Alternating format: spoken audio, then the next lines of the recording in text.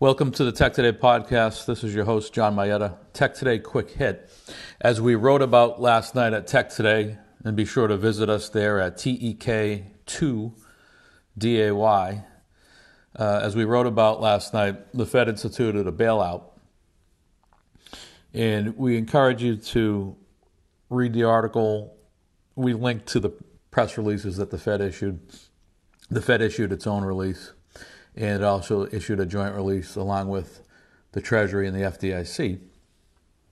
And what the bailout amounts to in this case isn't so much a direct bailout of specific banks, but a lending facility so that banks can get cheap credit should they need liquidity to meet deposit withdrawals.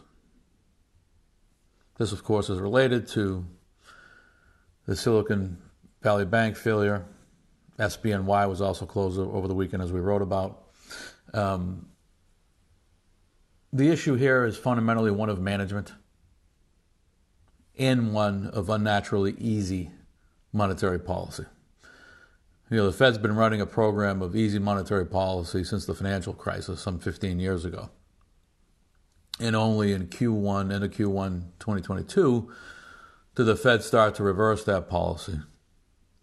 Today, frankly, the Fed is still in an accommodative stance, given that the Fed funds rate is below CPI. The Fed, in our view, hasn't been aggressive enough over the past year as it relates to curbing inflation. I'm more a fan of shrinking the money supply, i.e. QT, than I am of artificially manipulating rates through the Fed funds rate. I would like to see the Fed take a much more aggressive stance than it has with QT to date. Its QT efforts pale in comparison to its QE efforts during the pandemic. So tighten the money supply, shrink the money supply. That will have the effect of dampening demand and in helping to curb inflation. The other part of the equation as it relates to inflation is out of the Fed's control, and that's the fiscal side, where fiscal policy and running deficits has become the norm. And insofar as we continue to run fiscal deficits, we're never going to tame inflation. And the one element where the Fed can influence fiscal policy to a degree is just refuse to underwrite the Treasury securities that have to be issued to enable these gargantuan fiscal budgets. We're not spending money that we have. We have to issue debt in order to make these budgets happen.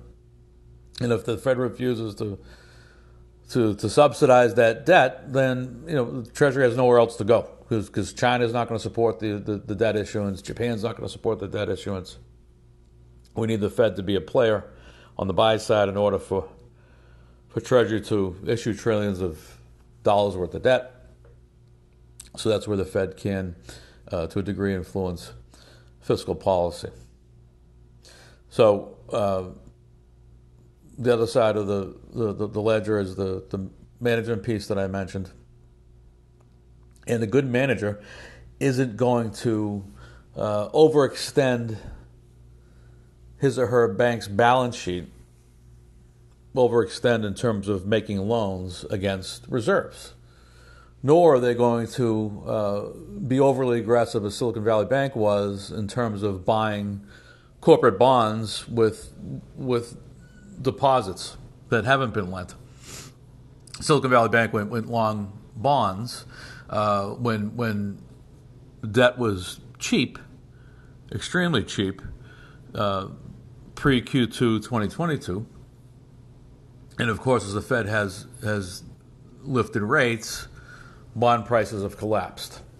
And so Silicon Valley Bank and anybody else that wanted to get liquid quickly would have to sell at a loss. And so the Fed's new lending facility that I mentioned earlier that was came to pass Sunday night, it's in effect a bailout because it enables the banks to not have to get liquid on fixed income securities at a time when they would have to take a big loss and write down those securities.